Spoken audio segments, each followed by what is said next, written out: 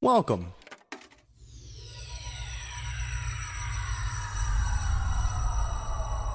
to Arcade Audio.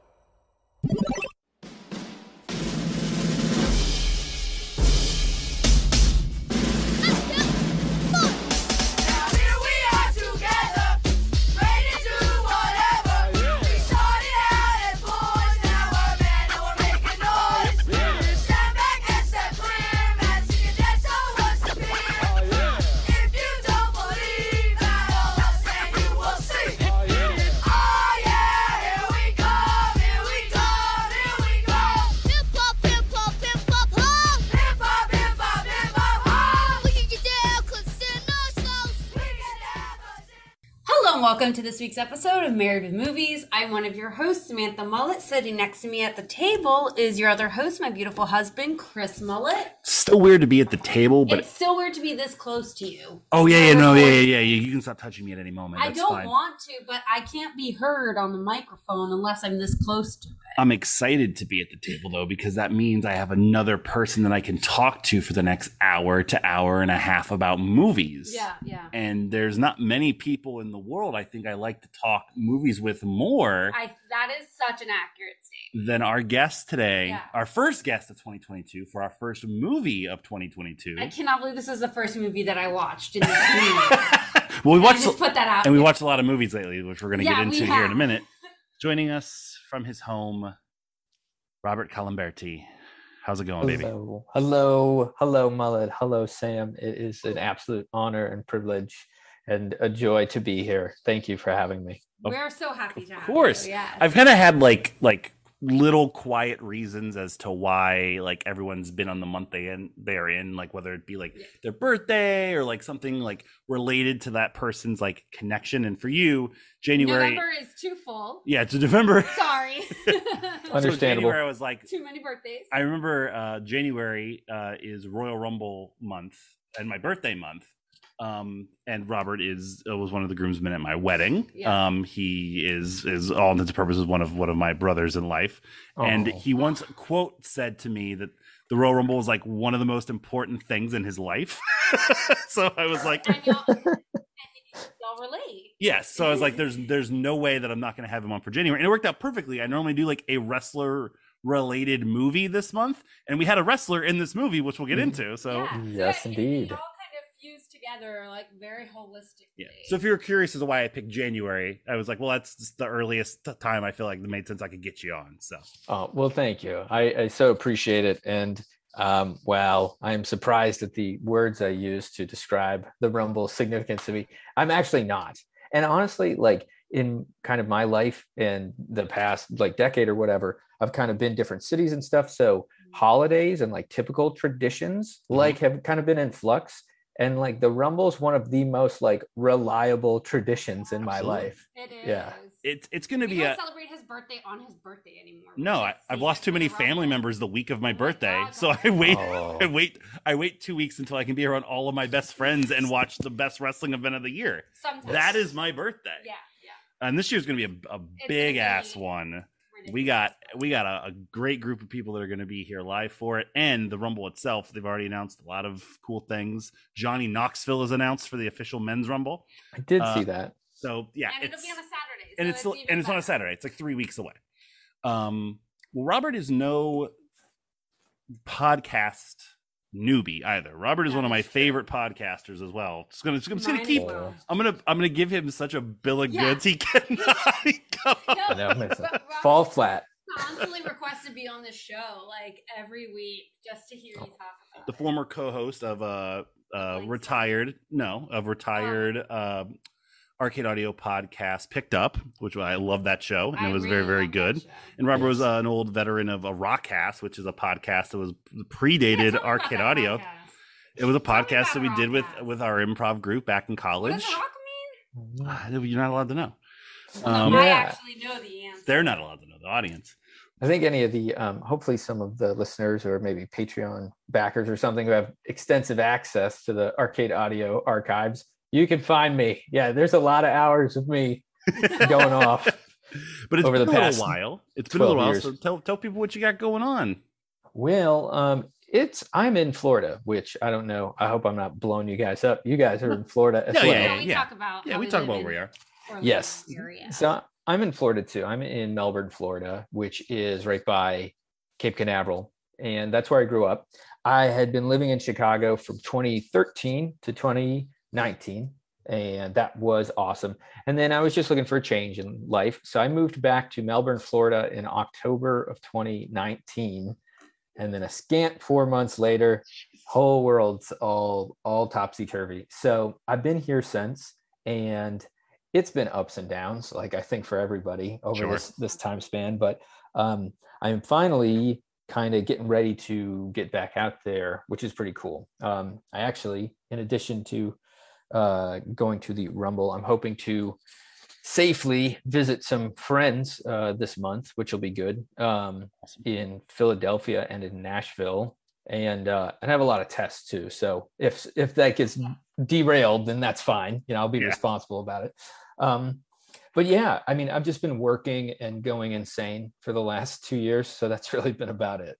If anyone has come out of the past 2 years and is like, I feel pretty good, then like they need to be put in a padded room with their arms tied together for double the amount of time that has already gone on. Like there's no way you can come out of all this. Yeah, I feel like there's two reactions. It's either like work and going crazy, or like pretended that you're not going crazy, but you're actually like a duck. Like, like on the surface you're fine, but then like underneath it's like it reminds me of moving and going crazy. So Samantha gave me, on top of my birthday, I also get Rumble gifts because again, it's like my birthday. So I got these sweet pair of new Bobby the Brain. Well, I can show Robert. I know. I mean, you'll see them Rumble Sunday. These sweet Bobby the Brain Heenan shorts. Nice. Basically, my favorite wrestling personality, non-CM Punk of all time at this point. Check out my retro wrestling diary, arcadeaudio.net/podbloggle. And you're still in the year 1995. When this airs, yes. Damn. He had a very famous Hall of Fame speech back in 2004. It was his first big appearance after undergoing like chemotherapy for throat cancer. So it was really hard to like understand him and stuff.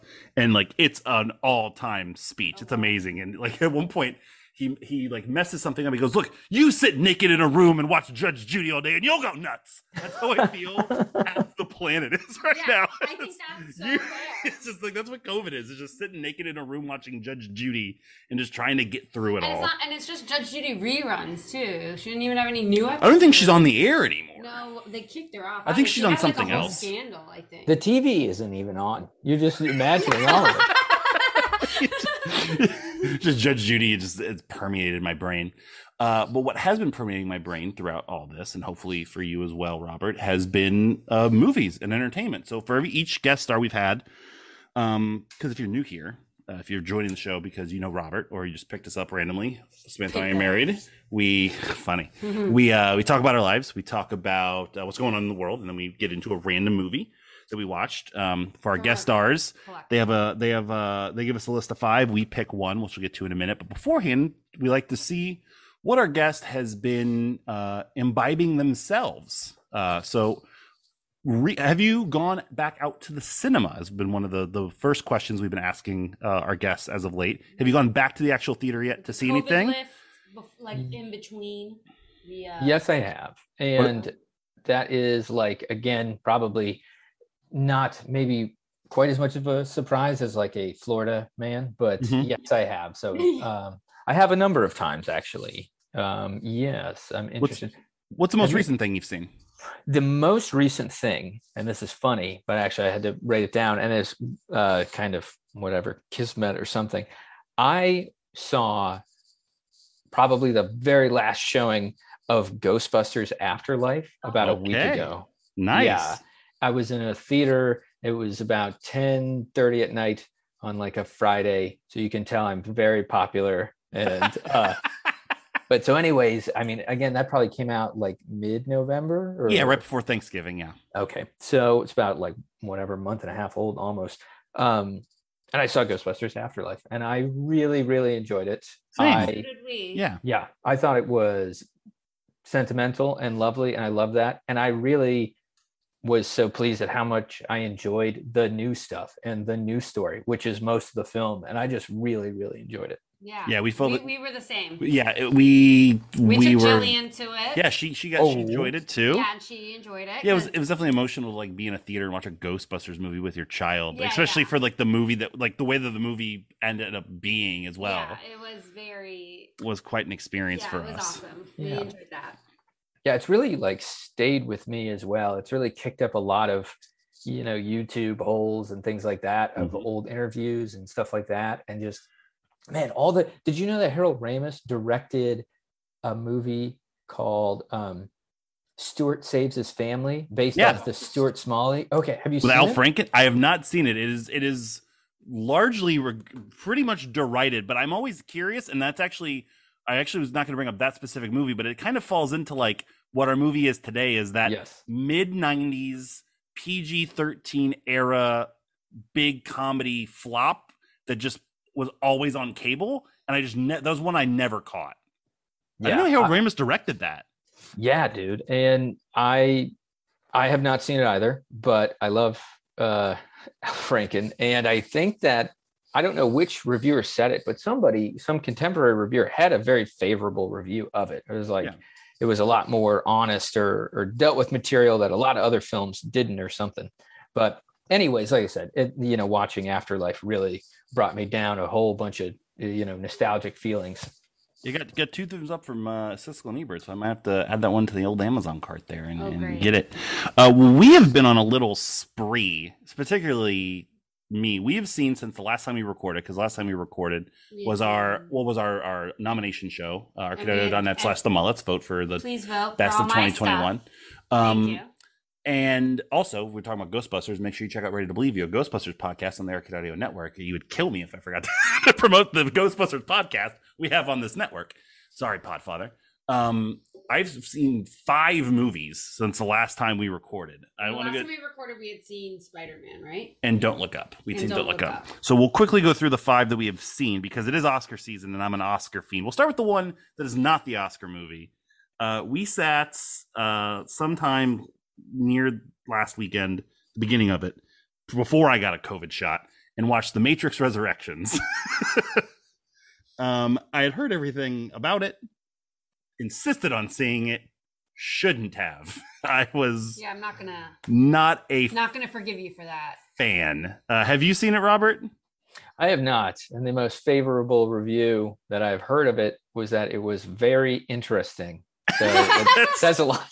Even though I have to say, when I saw the trailer for it, that was maybe the most hyped for a trailer I've seen in a very long time. I was like, "Ooh, I'd like to watch this." It was a bit misleading. And a lot of like the internet conjecture about it, I was interested in based on like what people were reading into it and how it was going to turn out. Yeah. It is. I mean, you should see it. I don't even know if I can recommend. No, you should see it just so you could be like, what? It's better than Matrix Revolutions. Okay. Which is the third one? Which is how the third. Much better? It's slightly not. Better. It's not by much. Slightly better. It's okay. At least you don't have like an hour and a half like kaiju CGI fuckfest, to get through. It's wild, and it's not wild, I think, in a good way, unfortunately. It's a shame, man. Yeah, it is. It is a big shame because I had high hopes for it, considering where Keanu is at this point. Yeah, Abdul Mateen, a lot of stuff going there, and everybody was in that movie. Didn't stick the landing. Yeah. Also not sticking the landing is currently the movie that's last on my list of potential Oscar nominees from the big 6 categories. We watched Spencer, the movie that might make Kristen Stewart an Academy Award winning actress. I don't think that's possible. In the first 5 minutes, you know it's Kristen Stewart. I wish this was a video podcast just so I could see Robert's face go through the stages of me saying that sentence just now. Say it again. No, there's no way to replicate it. And Sam, I don't know if I've seen you take off the line as fast as that in quite a while. Yeah, you really had some strong feelings about it. I've seen a lot more of Kristen Stewart movies than I want to have seen, and she's the same in every single one of them, and I don't think that this was an exception. I don't think she was necessarily bad in the movie. I just think the movie around her was bad. Very poor taste. I was personally offended by many parts of this movie. Well, because Sam, exactly how many degrees are you removed from being in the royal family? Because I know it can't be that many. 6 degrees. Okay. Kevin Bacon is not in the royal family. No, I just was It didn't work for me. Not impressed with it at all. It's a psychological drama that is based off of nothing. Like wait a second. No. Don't start getting into that. No. What I mean is there's no, like, this is all, it's very much like a revisionist history movie where none of the events that take place in the movie are confirmed to have actually taken place. Right. It's all speculative. Yes.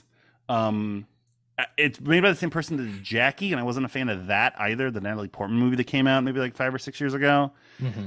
It's just not my cup of tea. It's not going to get nominated for anything but Best Actress, and depending on who gets snubbed from the other movies I see, I could make a case where I don't think she deserves to be there either. But who knows? Anyway. Then on the realm of psychological dramas, we saw The Lost Daughter on Netflix.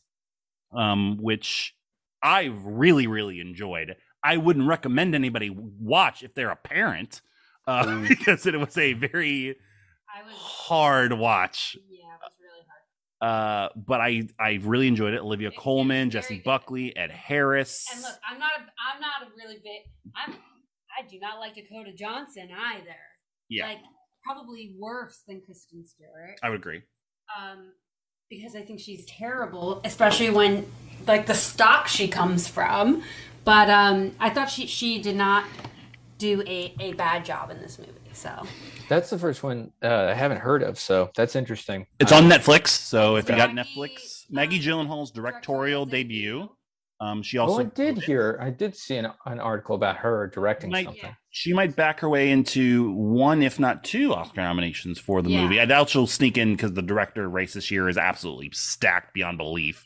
But she did get nominated for the Golden Globe for it, didn't win. But I liked it. I liked it a lot. I did too. But it's a very deep movie. Yeah, it was a tough hang. Last night or the night before, we watched. We got like a big ass Apple gift card, so now we can just rent movies, and it's really cool. I don't have to buy music anymore.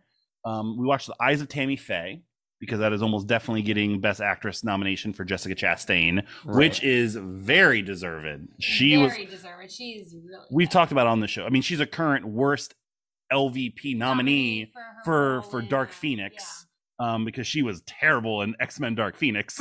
She played the alien thing. Okay. Yeah, that's one that was so bad. That's one that I didn't even see. Yeah, we had to watch it because we watched every other X-Men movie, and we have bad rules on this podcast. But you make the rules. Yeah, I liked watching you suffer through bad movies.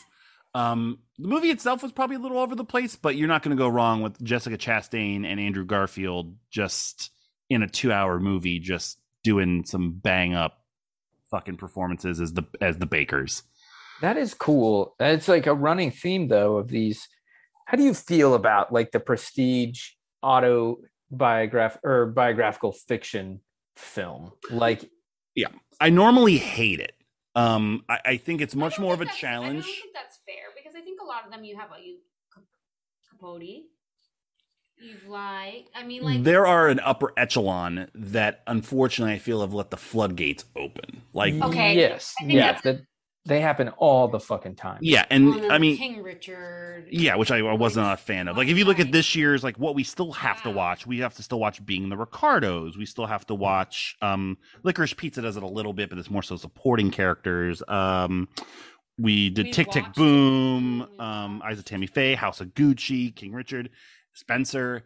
I prefer somebody crafting an original character and me able to make because I'm also a person that watches a biopic and I'm like, all right, what's the real fucking story here? And then I look it up and I'm like Bohemian Rhapsody is a big old piece of shit because that movie is ridiculously inaccurate.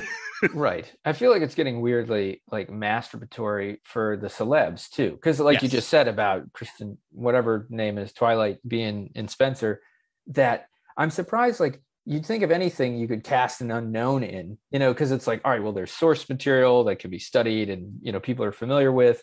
And I don't know, but it's almost like the celeb casting that I'm starting to really dislike. Yeah. Although I'm glad to hear that Chastain was good she was great in the Tammy Faye one, because that was the exact type of thing. I was like, either she did do a good job, or again, she just wanted to have her fun, and this actually sucks. Oh, she disappears. Like there's I think like 5 or 10 minutes into it, Sam was like, all right, she is really good, because already that early in the movie, you don't see her. You just think you're watching the documentary the movie is based off of. Yeah, it's really well done. And I think that's a really true case. I mean, that was a lot of the argument for being the Ricardos with Nicole Kidman doing the part. It still is, and that right. She won the Golden Globe yesterday, and everyone's like, "What?" Yeah, we haven't seen it yet to make judgment, but I think Robert's 100% right. Like that, that should have been a comedic actress, right? Like everybody would think, or somebody that can command the look and the timing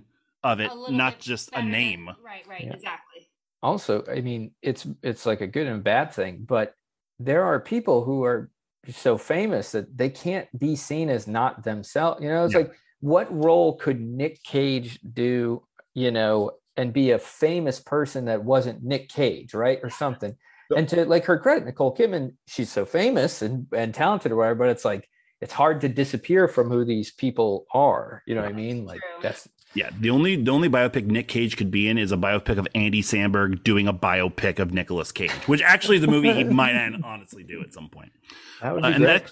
That your point and my point, I was talking about original characters. I prefer somebody that can draw on their life experiences and what they've gone through in an original part, which leads into what has been my favorite movie, The Five.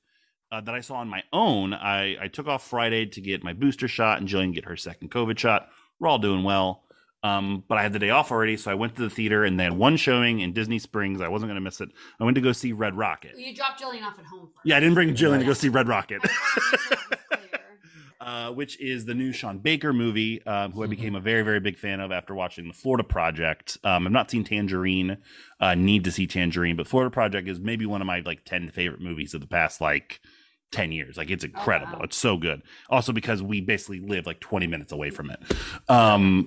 But Red Rocket stars Simon Rex, former worst MVP winner for Scary Movie 3 on this podcast, as a failed permanent fuck up porn star going back home to Texas.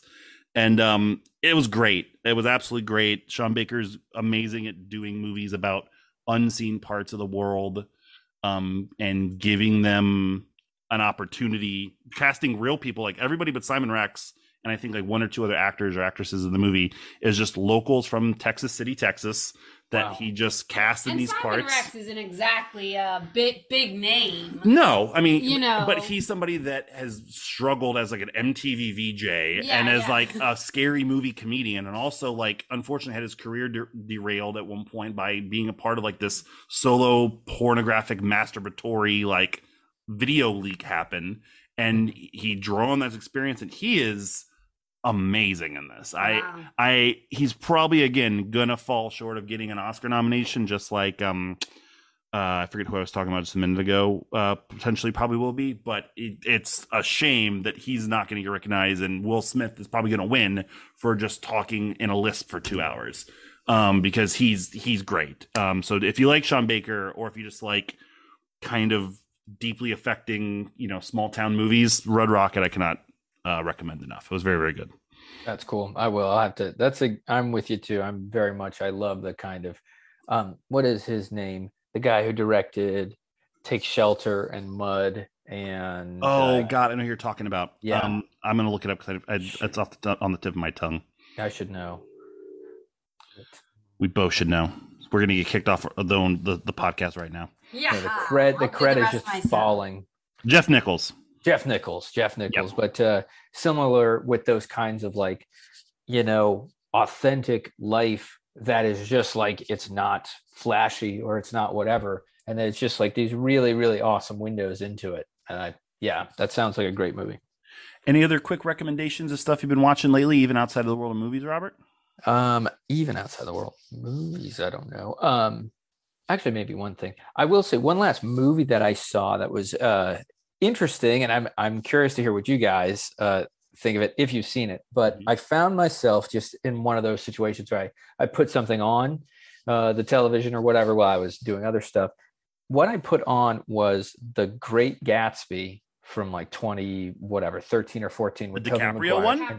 and DiCaprio. Okay.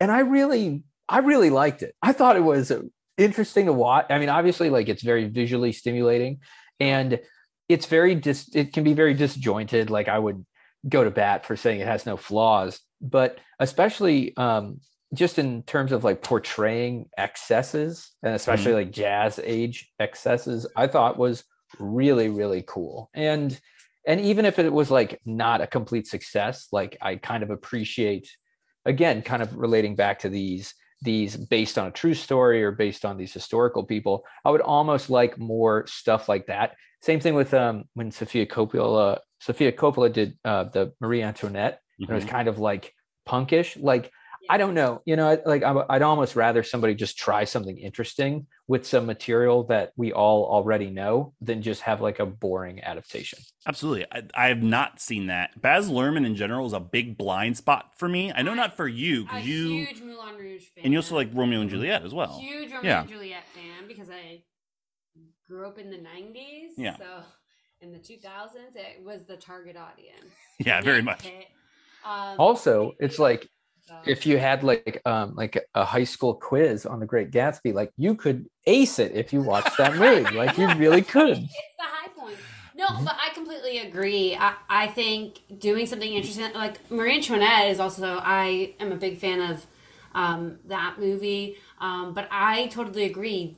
Doing something with a twist that's kind of unexpected. It's kind of, I think, why we enjoy like Tarantino movies. The revisionist history movies. Yeah, the revisionist history. Like we talked about it with Once Upon a Time in Hollywood, which we'll do eventually on the show.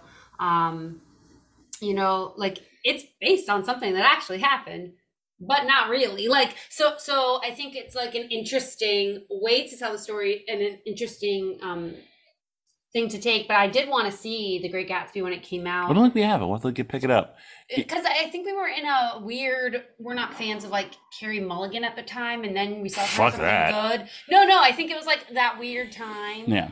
And then you're not a big fan of Lerman, so I think it was also the time when the reviews hit for it. It was like kind of mixed, and now like I think revisionist history, not to beat a dead horse, has been pretty kind to that movie in retrospect. Right. If I'm not mistaken, it's funny, full circle. I think Baz Luhrmann's next movie comes out this year, and it's an Elvis biopic. Really? Wow. Yeah, I believe. If I'm not, I think it's the movie that Tom Hanks was doing when he got COVID, because I think Tom Hanks is Colonel Parker. But in Baz Luhrmann's defense, he didn't hire like Leonardo DiCaprio to be Elvis. It's like a no name or not an A-lister to be Elvis, at least. Untitled Elvis. I think it's just called Elvis at this point, if I'm not mistaken. Oh. So yeah.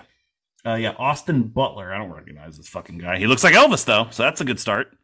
Hell yeah. The great Elvis. Perfect. Decker Montgomery's in it. I'll do anything Decker Montgomery did. I didn't mean to say it that I'm way. very excited for Stranger Things. All right. Anything else before we get into Major Pain? You should just have me back. I've been watching a lot of movies. Now that I think about it. Well, over the past 2 years of COVID, I've watched a lot of movies. Yeah. You guys really watch a lot of movies, and that's super commendable, because we're always like, oh, I got to watch more, and then I never do. But this is my favorite time of the year, just because like after last year and seeing the accessibility of the Oscar movies, I was like, there's no reason for me, like when Tony and I were in college together, we would like have to go to the theater and like see 5 Best Picture movies. Streaming wasn't really a thing. And it was like, and even still, we're just like, oh man. And now it's like, there's everything at my fingertips and there's more nominees, but fuck it. I can easily see 15 to 20 movies in 4 or 5 months and have a real educated opinion on something that I love and know what is bullshit and what is not. Well, yeah. And we also sacrifice a lot of sleep and stuff to... Yeah. Who needs to sleep? I'll sleep. I'll sleep when they make another fucking Godzilla King Kong movie or something. Oh, you didn't hear? It's shit. Did you guys like Dune? we did not like Dune. You didn't like Dune? No. It's okay. Have you seen the David Lynch Dune? No, but that reminds me I got to make a note for something we have to do before the podcast is over. Oh, okay. You already know. You already know. I'm writing on the card. I'm breaking my own thing. No, it's my truncated things on it are I felt like I was just way behind in like knowing what was going on, so I was like constantly playing catch up as I was watching it. Mm-hmm. And I don't think it did a lot for people that necessarily knew what they were getting into to get into it, because it's such a long story. They had to spread it across a couple movies. I mean, yeah, I will give it all the props the acting was amazing. For acting, the visuals were amazing, and score and everything. But like in terms of story and holding my interest, I struggled. Yeah. But I love Chalamet in it. I love Zendaya. I just struggled to follow it, and I'm a big sci-fi person. So, but I'm not. I don't know a lot about Dune itself. So. Well, it's pretty weird. I mean, for sure. But what would be interesting is if you ever do get the chance to watch the David Lynch one, because it has like hyper dense exposition at the start, like because the studios hated how it came out, so they were like, no, we're doing a different opening that's like all exposition. And the film is not two films, it's one film. So you get to the resolution. So that'll be interesting, because I think certain people would enjoy the decompressed two-parter, where other people are like, no, I kind of need to know what's going on, and I'd actually prefer to see the ending before I leave the theater. Oh, I own the David Lynch Dune. I picked it up in the $5 bin at Walmart quite some time ago. It'll be on the podcast someday. Excellent. So yeah, it'll get picked up. And that leads into our rules and why we're doing Major Pain today. Yes. So we ask of our guests to send us a list of 5 movies, and from that list, we determine which of the 5 we will see. Robert's list was definitely the most eclectic of the ones we've received. It was so hard to decide. Particularly because there were 2 movies that I swore I owned. So the rules are we have to own the movie to do it. And there's one that I'm surprised was and I didn't have. One of which was Mandy, which I've heard so much about. Now I do now own Mandy. I picked it up off of Amazon immediately afterwards. I picked up The Color and the Shape, because I kept hearing about 2 or 3 of these like Nicolas Cage movies that everyone's like all over, and I got that one thinking it was Mandy, and it wasn't. Yeah, it's Color Out of Space. Color Out of Space. The H.P. Lovecraft. Yeah, one. I think The Color and the Shape is a Foo Fighters album. It's the best Foo Fighters album. Yeah, absolutely is. The first one, or second one, and then I am so mad that I don't own the movie Manhunter, which is the original. Dude, yeah. The original Hannibal Lecter movie. It got re-released, I want to say like 4 or 5 years ago, in like a really cool like box set. It's also like I think the second Michael Mann movie. I know it came out after Thief. Yep. And I've always wanted to see it. I've never seen it, and it was never on fucking sale. And a point where like I just couldn't plunk down $25 for a fucking Blu-ray. And now it's like $80. Yeah. It's like so hard to find. So I will get that eventually. I'm going to scour like used when we go to Tampa next week. I'm going to go to like some used Blu-ray places and try to find it. Definitely worth it. And like completely different beast than the other Hannibal Lecter films. Yes. So it's like you don't even have to. So apples and oranges. You don't even have to be like, well, this is better, but it's just so good. Yeah, I've always wanted to see it, and I will see it soon, hopefully. Then made a movie that for the first time ever we had no idea what it was. It was called The Love Witch. Which I was just assuming was a sequel to The Love Guru. I didn't know happened. Mm-hmm. If you want to quickly explain what The Love Witch is. Oh, goodness. I first saw The Love Witch, I think, on Amazon Prime. And I believe it came out in 2016. And it is a female-directed and written film. I should know, just to obviously because it's important. I'm going to find this lady's name. Sure. It's such a, let's see. Written, edited, directed, produced, and scored by Anna Biller. And this is like, it is I don't want to call it a parody because it's a serious film, but it is done in the style of like 70s Hammer horror / B movie / exploitation films. Nice. and it is obviously like there's a lot of subjects and content that I think coming from a female creator you don't see in a film, and it's a good mixture of like comedy and just interesting shit. I was really, really impressed by it. I think it's a great movie. Well, it's definitely on my radar now. Yeah, that left us with two movies: Serious Man, which I've never seen, and we have. It's a rare blind spot for me in the Coen Brothers world. But ultimately, when we have a guest on the show, we want to have fun. And just with the list you sent, when this was on it, I was like, all right, this is just glaring out to the point where like I just have to know why this is on the list. We picked the 1994, 95? 1995 cult comedy classic, Major Payne. Major Payne. There it is. Samantha, do the honors. Read the package.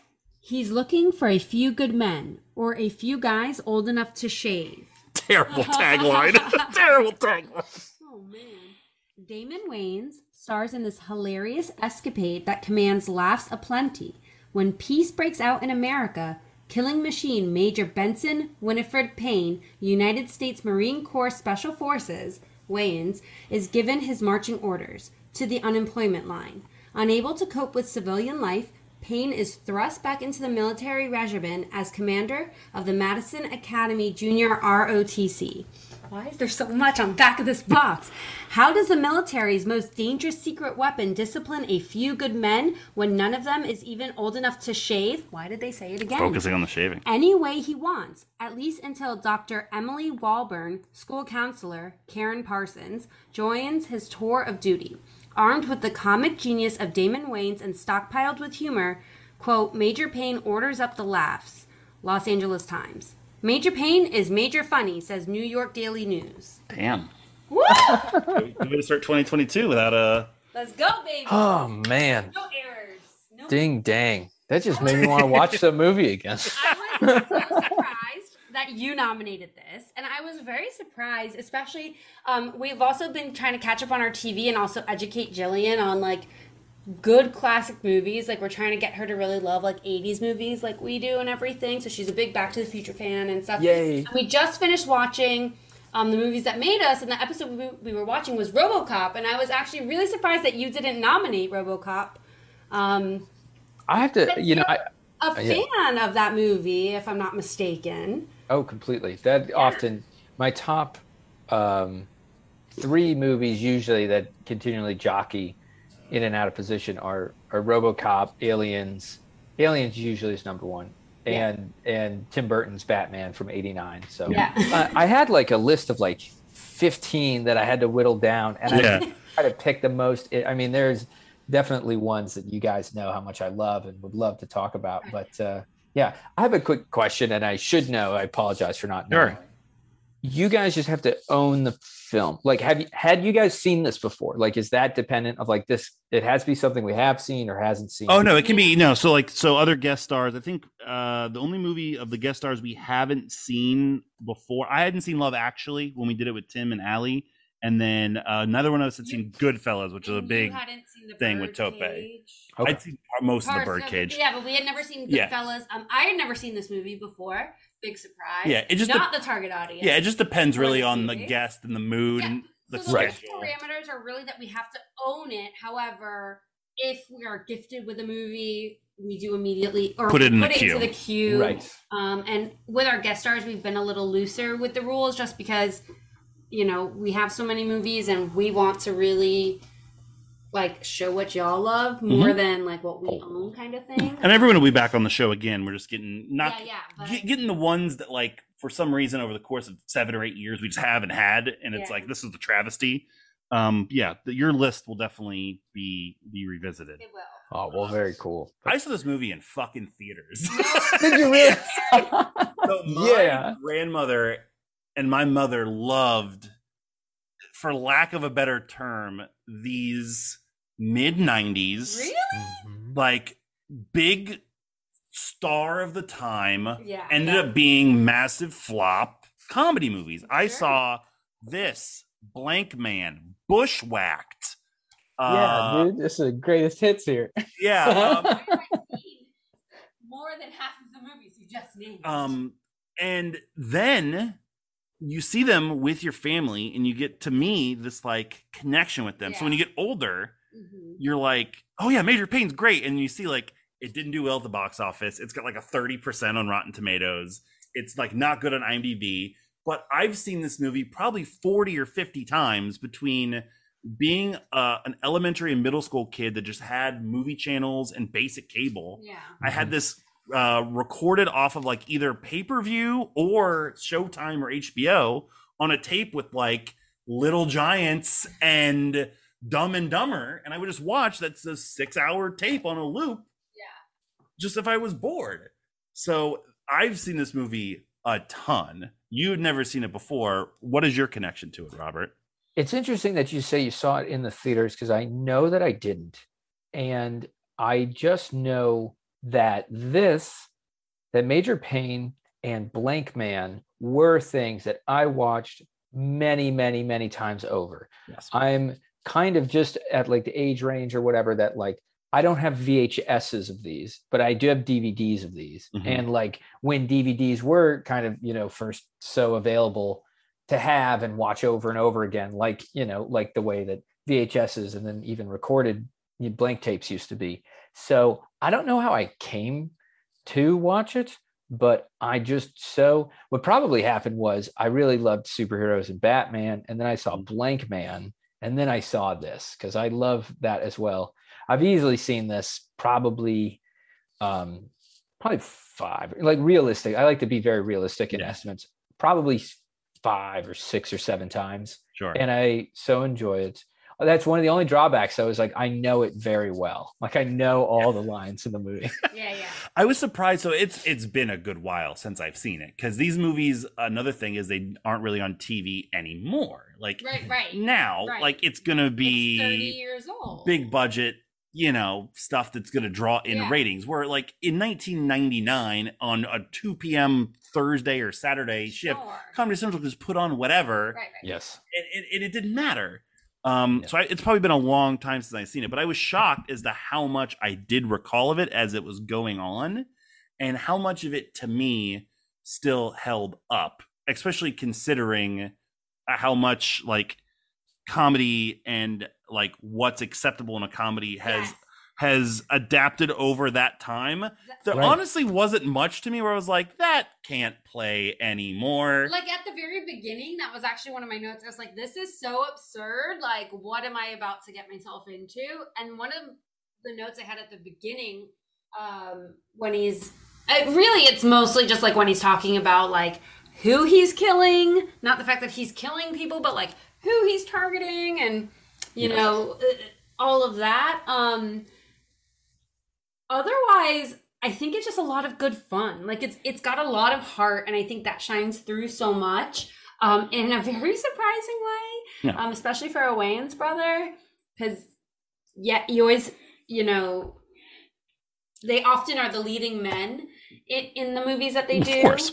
It has enough heart. This and Blankman, I think Blankman has more because, not to spoil Blankman, which is a sentence I've always wanted to say. We haven't done Blankman for the podcast yet. Blankman, no. Blankman does. Tope wanted to nominate Blankman, and it got left off of his list. That has a little bit more because you have like the factor of the main character loses a family member, and that drives it. This you don't have that, and definitely follows the formula of your classic PG-13 comedy with a romance and a big star from sitcoms or sketches doing a character piece. But it really doesn't do like that much to really redeem Major Payne. Like he does a couple things and he's just the same fucking guy.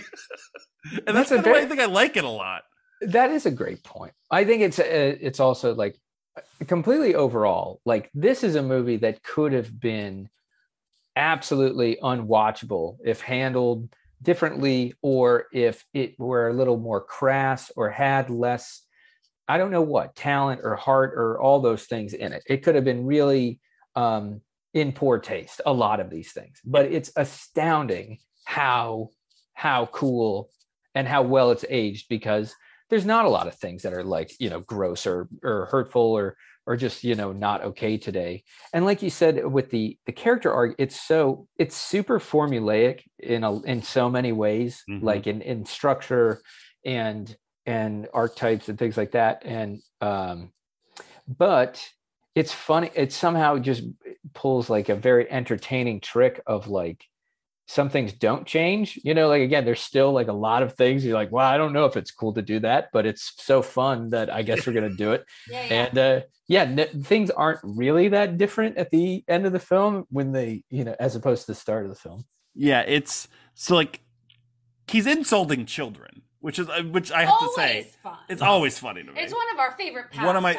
If I go to Disney, I'm insulting every kid that walks by me under my breath just to make my wife laugh. It's a very good time. But it's also, to me, and what I know about the military, pretty authentic in terms of like. Tell me what else you know about the military. But just like if you watch Full Metal Jacket all the way to whatever. Not you, Rob. No, but as Mullet just said, the one scene in Full Metal Jacket is Major Payne.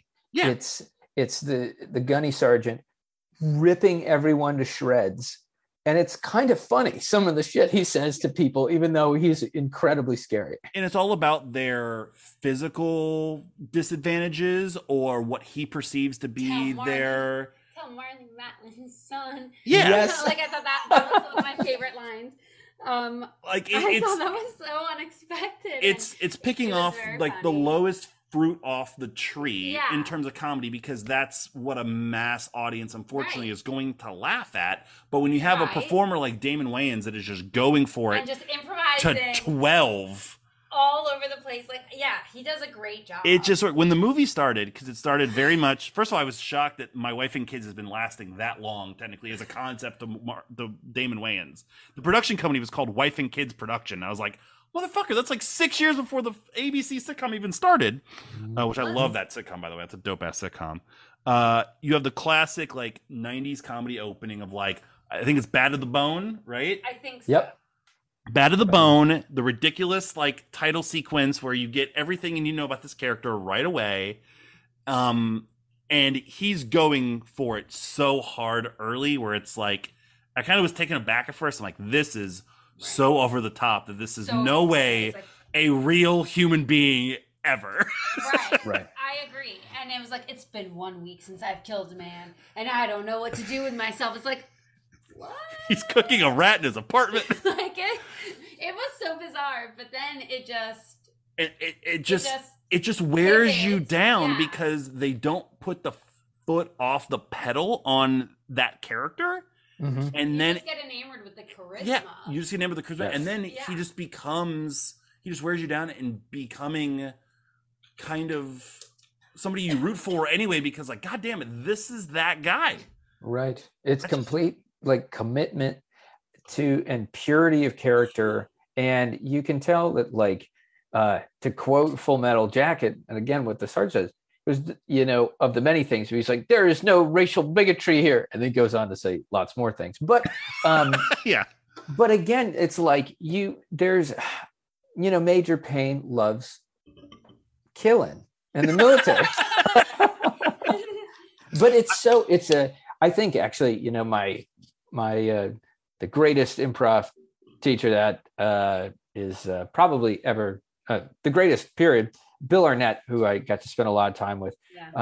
We've talked about many great things, that talked a lot about authenticity a lot of the time. And in terms of characters being really compelling, even when they're not, or maybe semi-antagonistic or they have major flaws, whether they're stupid or they're annoying or pain in the ass, but that authenticity will often, just like justify these other behaviors, or at least it will provide buy-in for us to see where they go, because it's like, this isn't an act. Like this is who he is, so just all I think we should just let the listeners know now, because we've been talking for almost an hour now. This is probably going to be a long podcast. I could talk like all night with Robert about movies like this, and like the authenticity and stuff. Like, I completely agree. Yeah. So in my notes at this point, I had a comment because it dawned on me that I made a note about wanting to talk about like the lovable '90s comedies we've already discussed and Blank Man, and then I also remembered Bulletproof. And I was like, what we did on the show? Yes, that's what I think of. I was like, I knew we did one of those. What was it about Damon Wayans that he was always like this unstoppable badass in movies? Well, I mean, it's authenticity. I think that's just how he is in real life. Oh, I don't know about that, but because he also did. I've never seen Last Boy Scout. That was before this. That was like in the midst of In Living Color. Right. Yeah, but listen to the things that you just said that Damon Wayans was a part of. He's like a powerhouse. Yeah, this was his Bulletproof peak. So that was the with Adam Sandler. I just looked it up. Which, I think that's aged a lot worse. We did that a few years ago. Yeah. He was in Living Color, and then he had an animated series, Wayne Head. I remember that show. And then Damon. I remember that too. Beverly Hills Cop, Last Boy Scout, Major Pain, My Wife and Kids. And then unfortunately, we don't got to talk about the Lethal Weapon TV show. Well, that ran for 3 years. Yeah, it ran for 3 years, and they finally had to end it because both him and the other guy on the show were just massive assholes at that point. but like he's had quite a career. He comes from a very talented family when it comes to this kind of thing, and they all got their start like in roots that are sentimental to us because they all were things we grew up on, right? And they're like improvisers and comedians and stuff like that. Yeah. So I think that, I think like peak, like look at how much. Yeah, this is his peak. Like peak. But it's funny in that his this peak is to us kind of nostalgically, where at the time it was probably seen as like almost a little bit of a disappointment to where people thought he was gonna go. Yeah. Like between this and Celtic Pride and Bulletproof and Great White Hype and Blank Man, like none of those were number one at the box office. Yeah. Or kind of not beneath him necessarily, but again, they're the kind of trajectory. I think a good maybe a comparison is Jim Carrey, right? Fellow In Living Color alumni, and you have his and again, your point, Mullet, about these 90s movies again that have aged well or that are still like very fond in our hearts, these characters that are authentic, like Ace Ventura, but then again, going forward, like you said, Carrey sprung board onto massive success, or really, or at least like paycheck success, whereas like the Wayans kind of never did, or at least Damon never really did. I think he definitely got his nut once he got the sitcom. Yes, exactly. My Wife and Kids ran for like 6 years. I still see reruns on that. Like, you get that rerun money, you're set for life. Not that he's hurting anyway from whatever, but there's a few moments where it briefly gets like mean spirited, but like eventually you see exactly what he's like. There is a method to his madness, even as early as like him pushing Cody to get over that wall, and then you see later on like there's no doubt in their mind like that Cody's going to be the one that goes up on the wall for the obstacle course. The same way he gets Tiger to toughen up to lead the core at the end of the thing. The same way, thing to me that works the best is the story of him pushing Cadet Stone to gradually assuming this leadership role, just because you can see he takes to him like standing up for his squad and standing up to this authority figure, on top of him later seeing what he's had to go through in his life, and then him standing up to the stepfather and everything. Like it just naturally works, and it doesn't beat you over the head with it like other movies would. I think that's maybe why it feels like not a lot changes, because you don't have that breaking the character scene where like it forces so much out of him to just be like, maybe I like you a little. Like that's as far as we get. Yes. It feels authentic with the character. Right. And like the actions are like, that's all you need. Like you can tell what he feels and how he feels and all of that through the actions he takes. This is like, and again, I don't want to do like a ton of like comparison to today, or at least in like, I don't know, larger climates of today. But this film is kind of about like tough love and like seeing it work. And it's 90% tough and 10% love, which is again why it's made up the way it is. And it's kind of funny and a bunch of jokes about, again, everyone's appearance, but it really is. And I will say that I think that concept has become pretty foreign to us, either because it's been misappropriated by people who, you know, don't understand it, or just because people aren't into it or aren't familiar with it. And it's like, well, like you just said, it's like, I know I'm going to really push the shit out of these kids to do this stuff, but like, look at the end relay race, and they're all doing the stuff that was like basically the toughest for them. Yeah, absolutely. Yeah. So favorite scenes in the movie before we get into maybe the stuff that we don't necessarily like. I'll let you guys start, because I have a few. Yes, I have many as well. Sam, I have no pressure, but Sam, you go first, just because you can claim any scene. Yeah, because also it's your first time. Well, like yes. I said, I really like I honestly just like a lot of like the one-liners / like insults and stuff. So like I like the Marlee Matlin's son, like with the hard first of hearing recruit. Him first meeting the kids is really good. I tried to time that. That's like, I think it's about 8.5 minutes. Yeah. But it's like, whoa, dude. Yeah. It's great. You get so much out of it. I just think that like a lot of like the one-liners are great. I really like him making the kids walk through like the quad and like the dresses and stuff. I thought that was something that maybe like, I don't know if you could necessarily do that today. I think you could. I think it's done well enough where it's okay. I think it's done well enough because I think of the ages of the kids. I think my favorite non-Damon Wayans line is when Cody comes back and like, why'd you change? He goes, this one's prettier. Yes! That's a really funny line. The way the kid delivers it, and like the way the kid laughs and he tells him to shut up. It's just funny. I think that's great.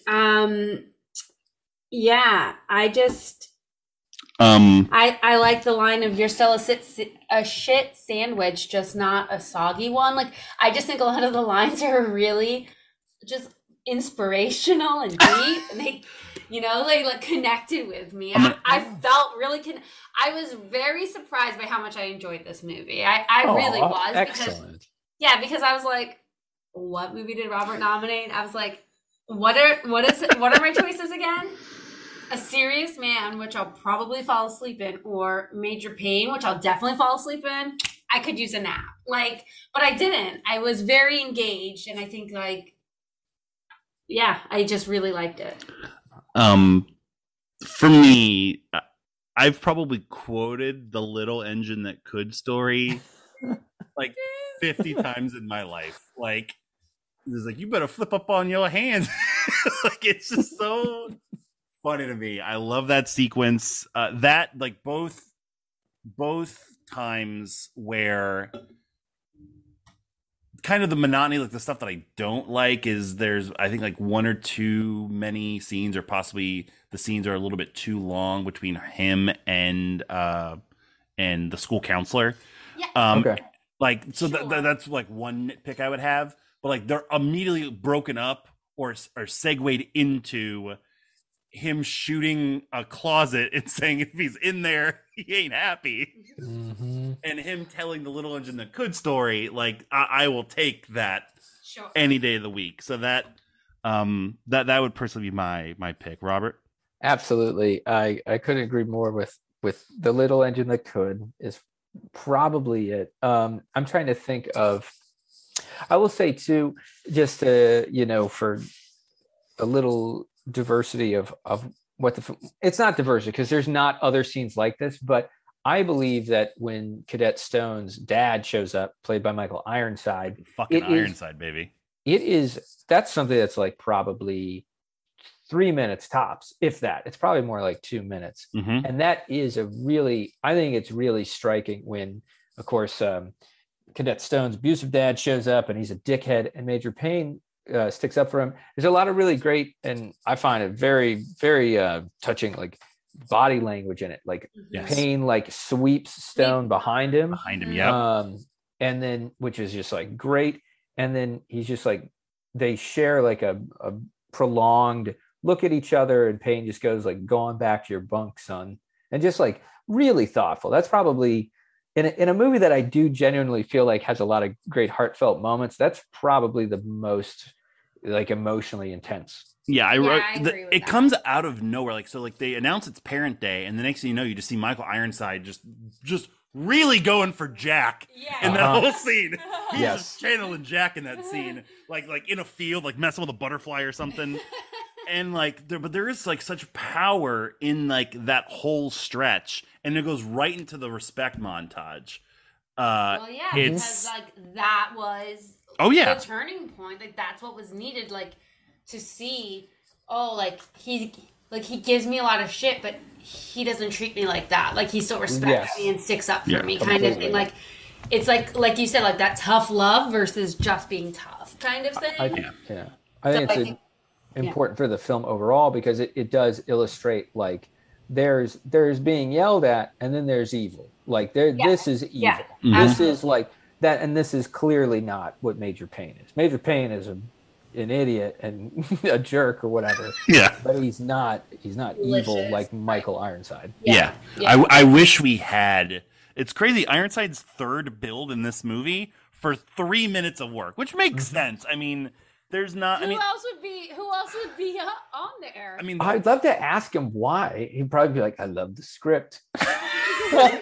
Ironside needed some drugs. That's what it was. Probably, I guess. Yeah, this is a good 10 years after Scanners. Like, and not that Ironside was never really out of work. This is way before he got the dark side. It's only like 5 years after whatchamacallit, Escape to Mars with Total Recall. Oh, right. Oh, yeah. Okay, man, that's a 5-year plan. Is that's Scanners, Total Recall, Major Payne, Dark Side for 20 years essentially.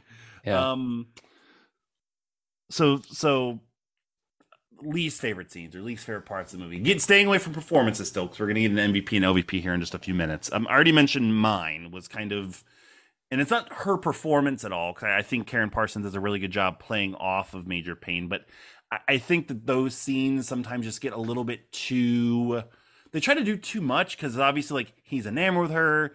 They're trying to make her also kind of like a sex object, or like she's obviously using her womany ways to try to like influence him. But then she's also standing up to him, and he's standing back up to her. It never like gels the way that I kind of want it to. The date also is a little out of place. I mean, date was really. I'll never argue with getting Two Live Crews pop the coochie in a movie, which you're going to hear either at the beginning or end of this podcast. Two Live Crews not going to argue with it either. Hey, they're pioneers. But yeah, I could take or leave that. That's the only time that I feel like he feels a little inauthentic to me, is like everything we know about him. Why is he doing the robot? Yep, completely. I think the date is, and serves a purpose while the cadets are on their mission or whatever, but it's a really, it's a, I don't know, just doesn't seem to fit. And like I said, it's the only time you kind of get taken out of it and you're like, oh, this is a shitty movie. And there's a couple like big reach, like the overall scope of like the events of the movie are pretty crazy. Like, oh, well, this one thing happened. We need Major Payne back there to kill people. So I got to pull you out of this role. And like, it becomes a 30% on Rotten Tomatoes 90s comedy. I would say the other things, I would say the things that tread the line of, like if you were making it today, would you do the scene, are the boys in the dresses in the quad, right? And the scene that precedes it, which is like, we're going to frame him for being a diddler, basically, which I don't want to condemn that, because again, it's another thing that would be an absolute it's a minefield that's successfully traversed, because it would be something that's like I would never try to do that again, but it still comes off as like pretty funny with how it kind of ends. Yeah, well, because also you have little bits like we already talked about the line about him changing dresses, Major Payne sleeping with his eyes open. Yes, it's another exactly. Like you put enough little funny nuggets in things that what potentially could be the bigger piece of chicken that is not going to taste great, you kind of forget about because all the dressing and the trimming is like so tasty. If I can make a really forced analogy. Yeah, that was a really terrible analogy. Samantha? I already went. For stuff you didn't like. Oh, what I didn't like. Yeah, I mean, I would agree. I think with the with a little bit of the counselor interactions, like I understand, like they were telling like a love story, right? Like that's supposed to be the heart of it, and like we're supposed to like be enamored with him the same way she is with him, kind of thing. But yeah, they were a bit long. I mean, there wasn't anything like atrocious to me, so I'm fine with it. I will say I think the final scene is a little corny as well. I was gonna say as well. Practice what? I'm not talking about the drill scene. That is a little. I mean, it's 1995. You have to get a little magoo, like. Yeah, that's what I was thinking was the drill scene. That's another one. It's like, it's all right. Well, the ending like with the dog. With the blind kid and like him being so nice, like it's a little like tell mom to get my field knife. Like this is just the next semester, right? Right. It's like it's been 3 months, dude. Like, right. But I agree with Robert in that I'm a sucker for like competitions or like challenges and like comedy movies. Like I just always love like heavyweights and fucking anything, but it seems to always end on something where like I could make the case why they probably shouldn't win. Because then they're without their best two people. It just looks kind of janky. It's a little, we got to appeal to the. I will say that final scene has one of my favorite like insert shots ever, and probably goes a huge way in making it successful, which is they cut to the judges, right? And they cut to the judges' feet. And they're like just subtly tapping their toes because the boys are doing their drill to this, hip hop beat. And that is kind of like you said, the type of little things that are engaging enough or fun enough that like you can swallow all the other incongruities. It is perfectly timed too. They do an amazing job of making it sound like immaculate. Yeah. So I do dig the shit out of that. Another thing I've always liked about 90s movies, and I two things. I'm a sucker for dream sequences that changes the mind of a protagonist, which the whole train station scene is good. Oh, when it's like that weird daydream with he's seeing himself out in the yard, with a white picket fence and he drowns a terrorist in the kiddie pool. But also, anytime I can get a random ass professional wrestler cameo in a movie, I am all for it. So the whole. It's an extent, it's not a montage because it's like 3 or 4 back-to-back-to-back scenes of just like how they're going to get rid of him. And you have them trying to like give him diarrhea. And if you knock a kid out by farting, you're always going to get a laugh out of me. Yeah, absolutely. Also because that kid has been in everything. And that like freckled, big-eared kid is just always funny whatever he's in. But one of the things is they hire like a biker guy to come beat up Major Payne. And it's legendary wrestler Bam Bam Bigelow. Sam was once called Sam Bigelow by a friend. And like as a kid, like this came out in 95, like he just main evented WrestleMania against Lawrence Taylor, and I'm just like, holy shit, that's Bam Bam Bigelow. No one else knows that. No, like I probably said in the theater. I was like, Mom, it's Bam Bam Bigelow, and she's like, shut up, they're gonna kick us out. I forgot. I had known that, and then I forgot about it, especially in all the time, picking this or whatever, but I was like, oh yeah, watching it again, I was like, oh, this is gonna be even better. Yeah, got a wrestler. I remember like seeing the credits and be like, his name's not Scott. His name is Bam Bam. Kayfabe, baby. All right, well, I think we're at the MVP LVP point. So it's time to name our MVPs and LVPs. I think MVP is pretty easy of who the MVP of the movie is. I mean, it wouldn't be what it is without Damon Wayans. It wouldn't. Yeah. It absolutely wouldn't be. He is Major Payne. He is 100% the MVP. I did write somebody else down because I wanted to have a brief conversation. I really like the actor who plays Cadet Stone. I was going to say the same thing. He is like really oddly charismatic and good for like basically being the tertiary protagonist in a 90s comedy. Mm-hmm. He reminds me a lot of like Mel Gibson and Bradley Cooper, like just in like some of his like looks a lot like Bradley Cooper. Yeah, like his mannerisms and the way he delivers lines and stuff. And he's a believable like guy that you root for with a bit of an attitude. Yeah. And he holds his own against Damon Wayans in the scenes. I'm like, why the fuck was this guy not in like a bunch of other shit? Right. He does not have an easy job. He is, there's the problem with one thing is, there's so many hurdles. It's like you even lose track. It's like, what is age, right? Because they're all supposed to be kids or whatever, right? It's like, so how do you play someone that is theoretically still like an adolescent? So you're old enough to be rebellious, but you're still too young to just be like, well, I'm just going to fuck off and do my own thing, like most adults do, right?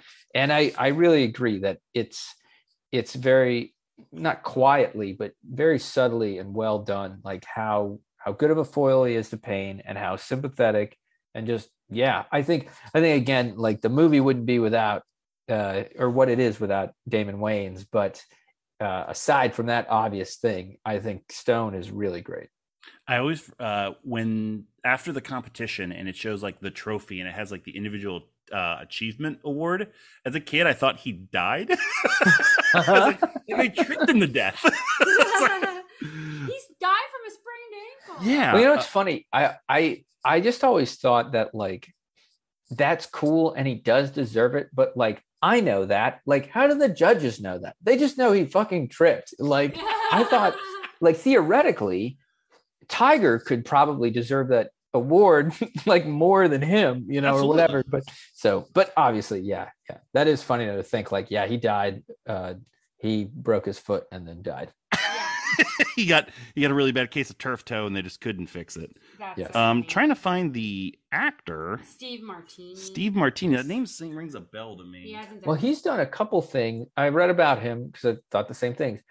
He and his brother have written like 2 films that have been very well received in like the Tribeca or like indie circuit. Mm-hmm. One of which got, I think, a pretty wide release. And then I think hopefully it was more like a choice. I think he wanted to focus on like music and doing his own thing with his brother, as opposed to like he got, he wasn't able to continue acting. Yeah, just wasn't his thing. He wanted to do some things. Yeah.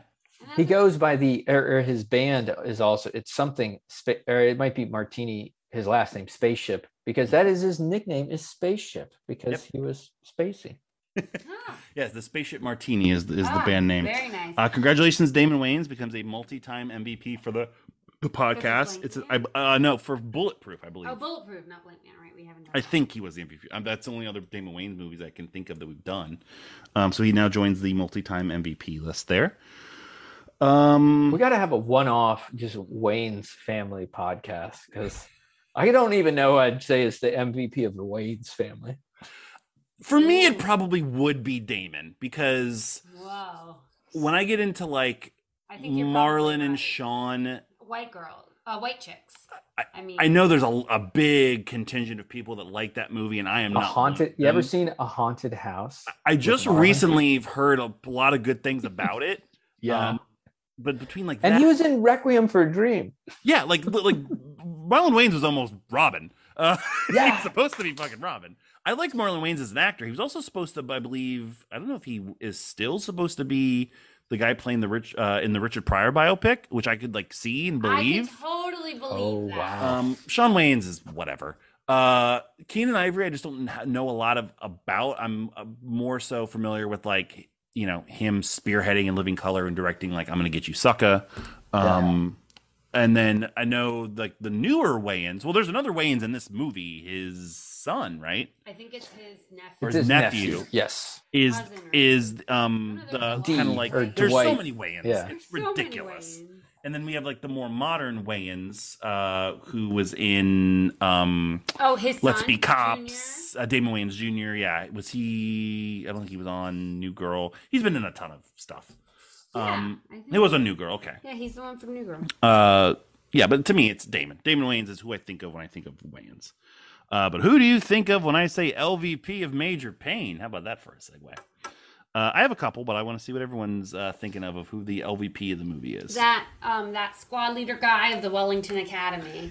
I wrote him down immediately. Dotson. Immediately. Dotson. I have Dotson as one of the two on my list. So I struggle with this because he was way too annoying. What? But was that him or was that the writing of the character? But he did this! Oh, no, that's not even close. No, you made him sound like Miss Swan from Mad TV. I don't do impressions on the show. I leave that to you. Part of it was the character because they made the character very much like a waffler, like when he has to do the Very dress, much a waffler. he's like I'm in, and then like he's not in when they're going to do go to the academy and try to steal the trophy. Right. He has like a grating presence that like A voice and a presence. Yeah. Is that what you feel like when I'm around? Plead the fifth. So he was one that I had. The other one I have, and it's hard to judge because he's really only in one scene, and I love him because he's a legend, but is William Hickey, the principal. Mm-hmm. I love him. He's Uncle Lewis in Christmas Vacation, Nightmare Before Christmas. Oh yeah, he's the doctor, right? Wait, who is he in Nightmare Before Christmas? Yeah, he's Dr. Finkelstein. Okay, yeah. Yep. Yeah. He's such a notable look, notable voice. But then he's picking up bugs? No, just like there's one scene with Damon Wayans. I'm like, why did we get him? Like, why he's is so Yeah. he's like It's not even bizarre. really there. Like it doesn't seem like it almost felt like I was watching elder abuse happen. Like he just seems like he's not present in the movie. It kind of is like I'm with you. I don't mind it, but I would say it's like that easily could have been like a deleted scene because it doesn't have context to the rest of the movie. You could easily just chop it out and you wouldn't lose a beat, right? But it's like, you decided to keep that one in, huh? Well, I guess you liked it.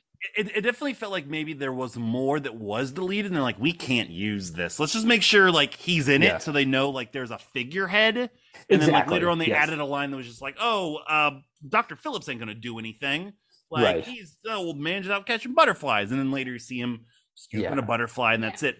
But like, I'm not saying like the movie needed that other like figurehead character like hammer and pain to like win the trophy or be better with the boys, but it also didn't need that one scene that was very kind of awkward. So those would be my two. I don't know if anybody else has any other ones. I feel kind of harsh bringing it, but I do think that I feel bad I didn't even look it up, but the female lead, I mean, and it's like we talked about, like it's not really all her performance that's like driving it. It's a lot of like the part, I think. At the same time, I do think like there are potentially, because there are so many charged moments with Major Payne, that there are more could be done in that part. Maybe someone with maybe more ability could react a little more to when there's guns going off or stuff like that.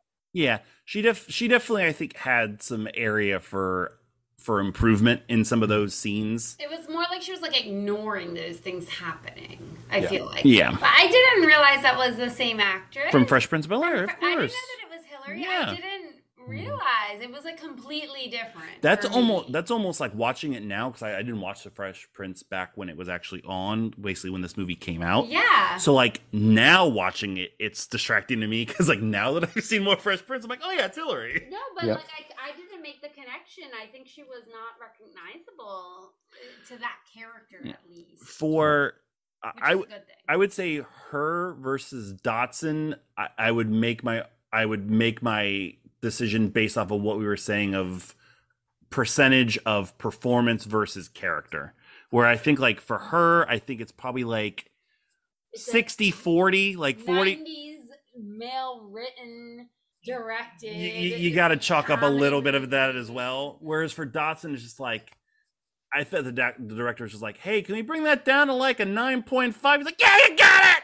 And it's like, fuck, man. What was it?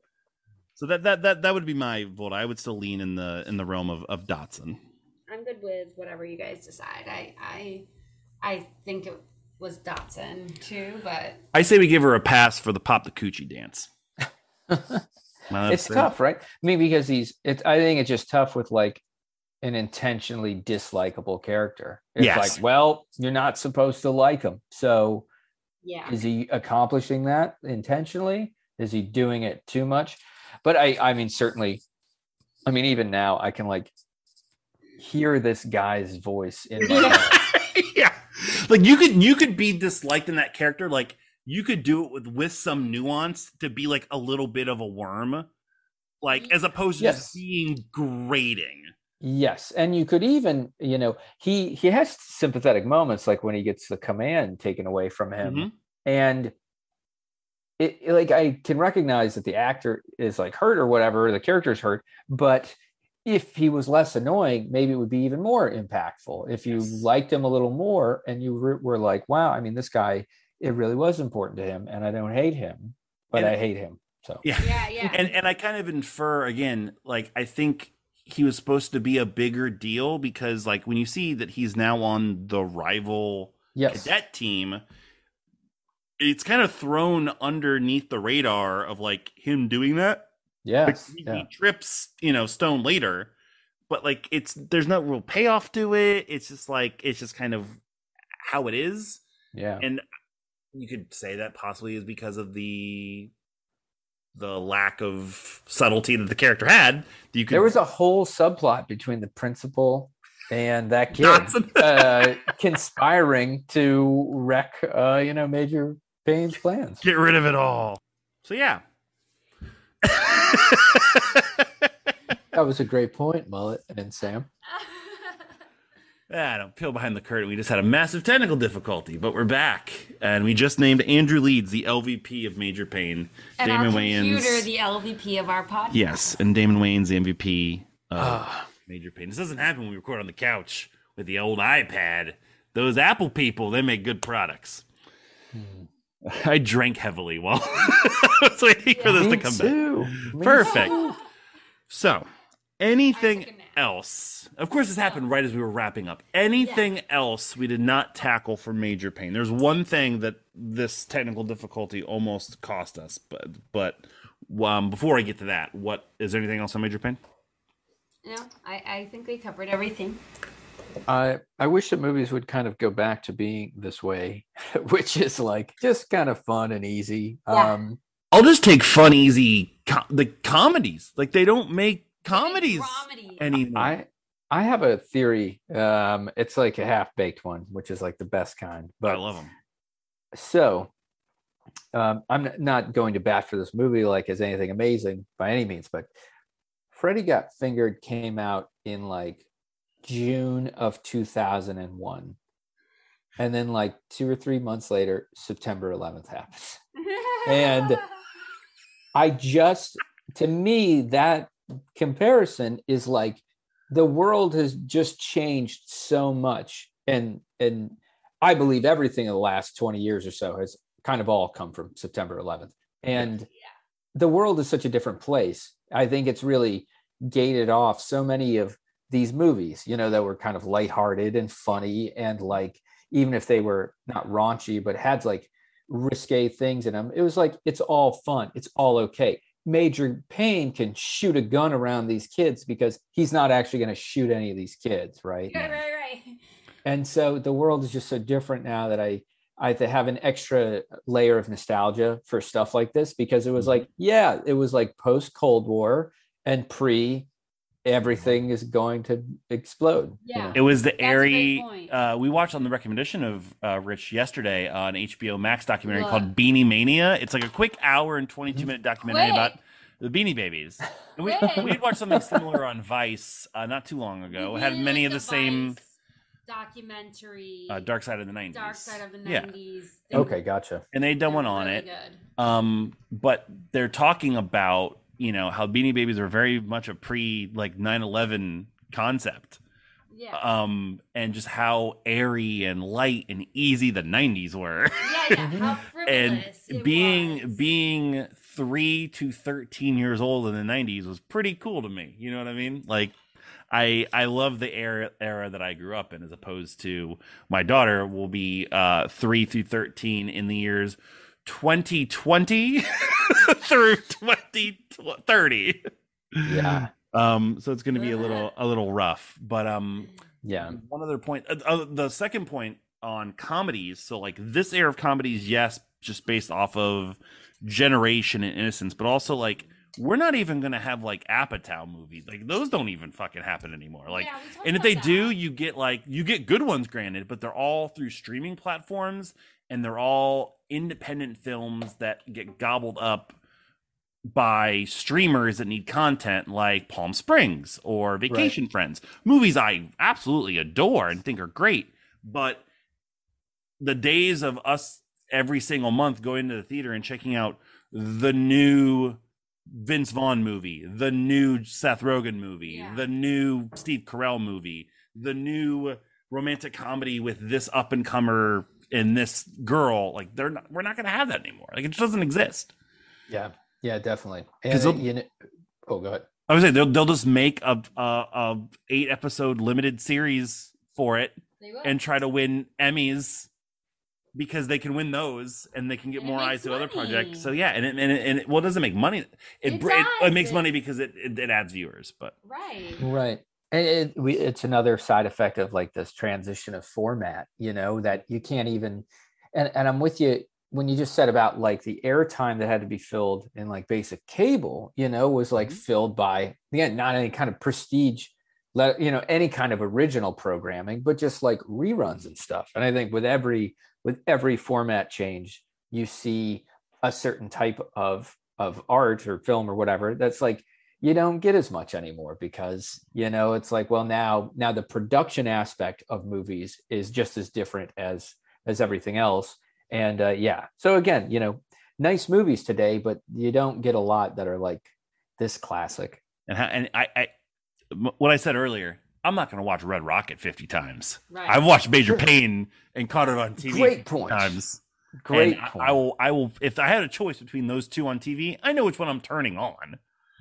I find it as a deterrent a lot of the times, like how good movies are, or like sometimes like it's the content, they're serious. It's like, oh, I don't want to watch that now. But like if I know something's great and I know I'm not going to pay my full attention to it, I don't watch it, and then I end up never watching it. Whereas like I just like The Great Gatsby, I threw it on and it caught my attention enough that I watched it. So when I was working from home, like when the COVID really hit and I was like kind of like easing into working from home and I could very much multitask, I wouldn't put on the list of things I'd been waiting to see. I was rewatching fucking Role Models on Amazon Prime Video. Yes. Or Harold and Kumar, like things that I've seen so many times that can be background noise that are just like a warm blanket.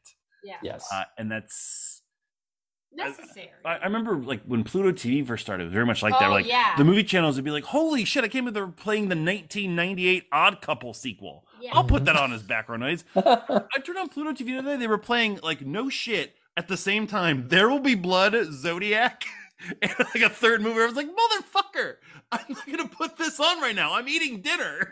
Right. It was just like really, really crazy. Like even how like that medium has changed because it needs the eyes in that way, and the other way wasn't getting it done, so they had to pay more money to get more prestige things. No, for sure.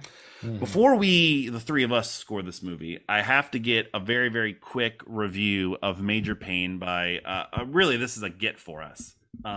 We talked about him earlier. We kept it under wraps. Yeah, under wraps initially, just because we didn't want to distract everyone from the rest of the show. I may put his name in the title of the podcast, or I may not want to get sued. Esteemed film director, auteur, David Lynch is here. David, thank you so much for joining us. They're there now. They're there on the screen. Oh, I see. Hello, Mullet. Hello, Samantha. Hello, David. Or is it Mr. Lynch? It is David Lynch. Hello, David Lynch. It is an honor to speak to you both. I am quite the movie enthusiast, and I'm a long-time listener, first-time guest. Oh, thank you, David. Well, you can guest on our show anytime. We're horrible at booking because we gave you so little time on this episode to go over the movie we talked about with our good friend Robert Colomberti, the 1995 comedy film Major Payne. I just want to know quickly what your thoughts and your reviews were for the movie Major Payne.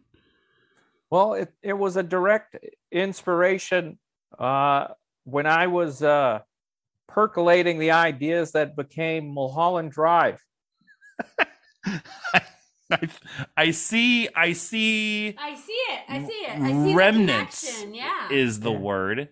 Yeah. The connection's obvious enough. I don't think we even need to go in. But yes, these types of performances, these things, they're just, as you've said, the system today is so fucked up and filled with promotion that you don't get this kind of film experience anymore.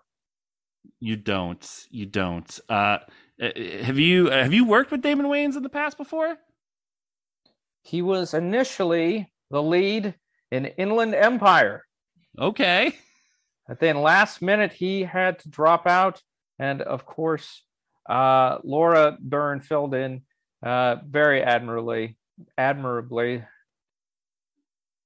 Woo, I'm tired. That's okay, buddy. You're good. But I hope to work with Damon and the whole Wayans clans in the future. I would love that. I would absolutely love that. That would be amazing. I just want you back. We'll have you back on the podcast, obviously. Well, maybe we'll have you on either would you prefer to be back on when we do one of your films, David, or when we do somebody else's film? Yes, I'd like to explain. I'd like you to watch Dune with the sound off, and I will just give a play-by-play for the entire 3.5 hours of my cut of Dune. I don't like watching Dune, but I will do it for you two. Oh, we appreciate that. Thank you. Thank you so much. You give me so many hours of entertainment. If you don't follow at DL every Friday on Twitter, it's just David Lynch saying it's a Friday once again, every single Friday. It's great work, David, and it's some of the best stuff I've ever seen you in. Thank you very much, Mullet. Thank you, Sam. You're welcome. Anything you'd like to plug before you head out? No, thanks. Fair. Very fair. All right, David, we'll talk to you soon. David Lynch, we'll talk to you soon. Yeah, bye. Oh, what a guy. What a dude. What a guy. What a kook. What a good guy. Well, we have his review. He's so you don't even know he's here. Yeah, no, you don't. You don't. I will honor the levels of kayfabe and not say what I want to say out loud right now. But You say it after we're done. Yeah, I will. I will. Scoring and Exactly. We got his review. It's time for our review.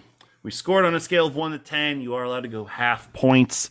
We always defer to the guest first. Robert, what is your score for Major Payne? Sorry, can I ask for more parameter just in terms of like enjoyability, like good or bad? A combination of, so I personally always rate it based off of sentimentality. Quality of the actual film has to take into account there.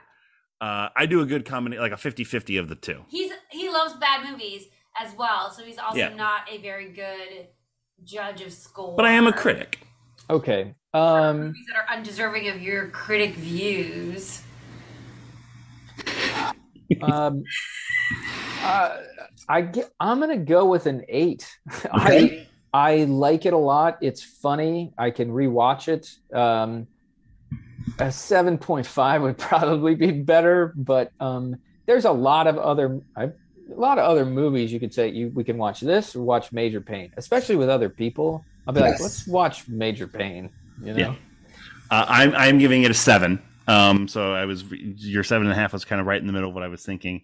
Yeah, it's just fun, and don't overthink it. Just watch it. And while you're watching it and you do accidentally overthink it, you're still not going to be disappointed, because it does have some parts to it that are really, really nice and really emotional and just work. Does it have problems? Of course it does. But fucking everything does. So these could be worse. So yeah, a solid 7 for Major Pain. Samantha?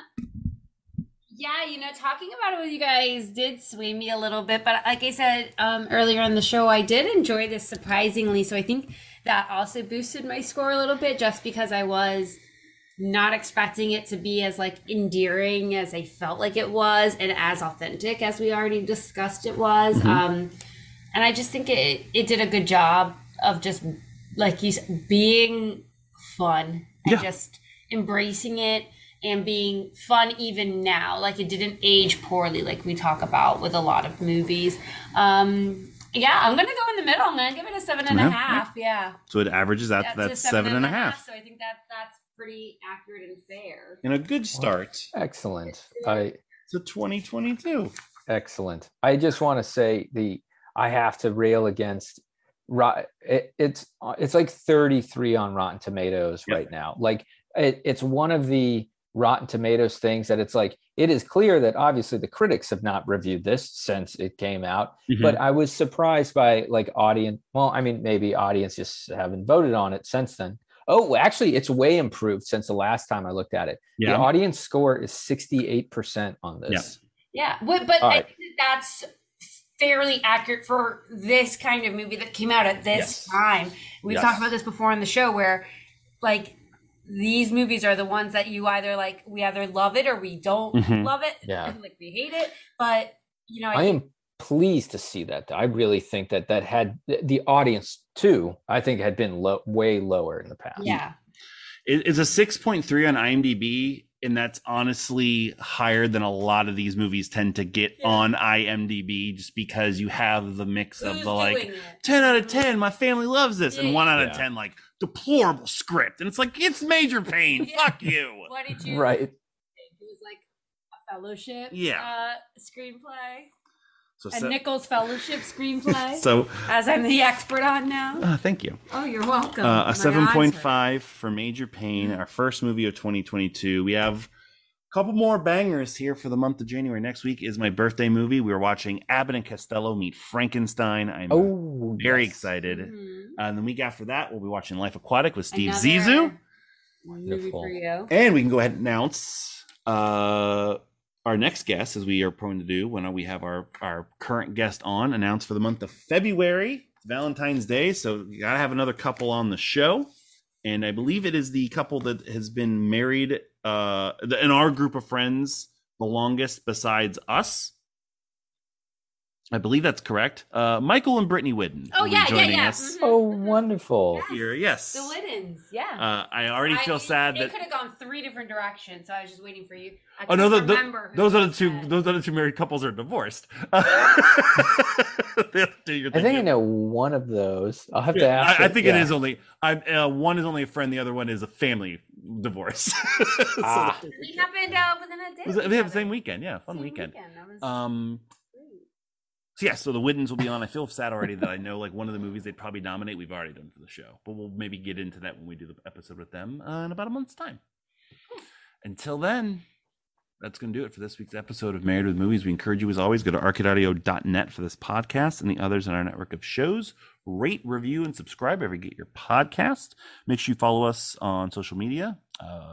At Married W Movies on Twitter, facebook.com/marriedwithmovies. Send us an email, marriedwithmovies@gmail.com. Don't forget, it is Mullet Award season. So voting is now open for the 2021 Mullet Awards. Listen to the nomination show last week. arcadeaudio.net/the mullets. Voting will be open until the deep of March, because the Oscars are now like halfway through the fucking year. That's how we always time that stuff out. So we already got a lot of votes in. We did. Thank you to everyone who's already voted. We have you picked my stuff. We have some hot and heavy races, but it's going to change a lot because we do have a couple months. For me, at your host Malt38 on Instagram, arcadeaudio.net/podbloggo for my retro wrestling diary. where I am still in 1995. We've already talked about this. almost You are done. going to be in 1995 for the rest of your life. I believe it's like Groundhog Day in 1995. I actually only have one more 1995 show to watch. I'm ahead of schedule based on my writing. So this week it's World War III 1995, the first ever 60-man 3-ring battle royal. How it have is we never done that? Wow.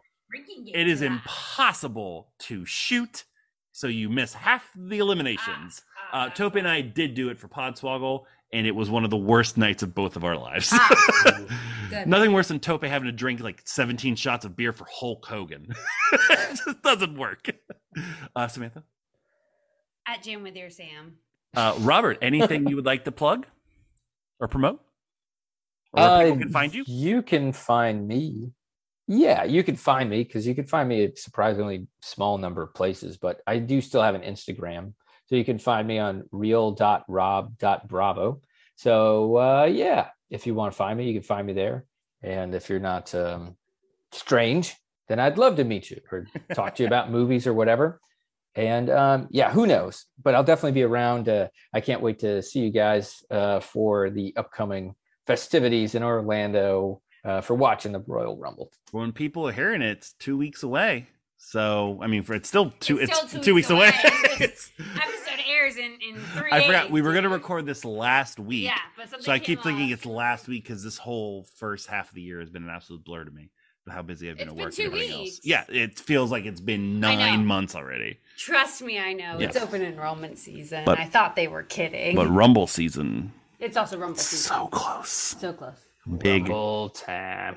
And it's on a Saturday. We have National Royal Rumble Recovery Day is a Sunday, and we're all still going to be hanging out with each other. It's going to be wonderful. Normally, it's like, everyone has to go home now and think about what they did. Now we get to wallow in it together. National Drive Home Hungover Day. Yeah. There you go. For Mullet. Any final thoughts, Robert? Love you guys. Thank you so much for having me. And yeah, just an absolute pleasure. This was great.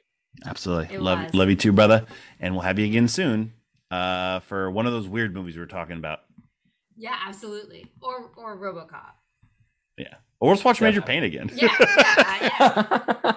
For sure. For Mullet. This is Mullet. And Colin Birdie signing out for this week's episode of Married with Movies. We'll catch you next time on our couch or the table. / the movies. Is it better to put Pop the Coochie at the beginning or the end? Just both. I can't do both. You can do both. Again, I have my rules. Robert, beginning or end? I'm thinking end, but I don't know. I like a lot of booty that's big and plenty. Girl, you know you've been had by me, so come and be my private dancer. I got some money if that's the answer. I really wanna be with you. I get hard after seeing you. How hard? Hard like a rock when you make that coochie pop. Pop that coochie, hey! Pop that coochie, baby, pop that coochie, hey! Pop that coochie, baby, pop that coochie, pop that coochie, baby, pop the coochie, pop that coochie, baby. Thank you for playing Arcade Audio. Play more at arcadeaudio.net.